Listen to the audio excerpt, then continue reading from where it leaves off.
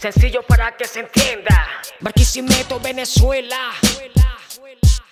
Yo vivo en un sector donde la ignorancia abunda, donde diariamente nuestra moral la derrumba. Esto es una tumba donde el gusano más vivo se queda con el cadáver y lo reparte entre amigos. La ayuda no la veo, aunque yo sé que llega, pero el que la recibe se hace de la vista ciega. Oculta tras sus rejas lo que nos manda el Estado, mientras que los vecinos viven masticando un clavo. Miramos desde abajo esperando alguna ayuda, pero nada cambia, aquí nuestra manada huya. Hace falta el pan porque poco se produce, por eso la larga cola nuestra moral la reduce. No sé quién nos conduce, estoy perdiendo la fe. Trato de guardar la calma, pero pienso ¿y para qué? Yo sé que el interés del sector capitalista es ocultar la papa para que el pueblo no insista en una vía distinta, llena de oportunidades y se entrega al capital y a los proyectos feudales. Pero por mis cabales yo no puedo defender a un movimiento falso que se asemeja a un burdel. Se reparten el pastel entre la misma familia, mientras nuestro pueblo se encuentra en vigilia. Maldita ignominia, se incrementa la tensión mientras crece el desempleo en esta bella nación. Viva la revolución, pero con buena propuesta.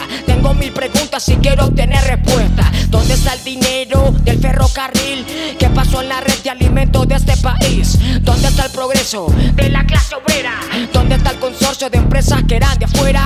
Si su expropiación iba a traer mejoras, ¿por qué poco produce nuestra maquinaria roja? El pueblo se desporta y le responden con tiros. Violencia trae violencia, lo que hacen no dan respiro. Tenemos un zafiro que debemos defender del enemigo interno que no cumple su deber. Querer ya no es poder, esto no será fácil. El enemigo externo presume de ser más ágil, mientras el pueblo frágil no se eduque en la materia. Tendremos anticuerpos defendiendo las bacterias.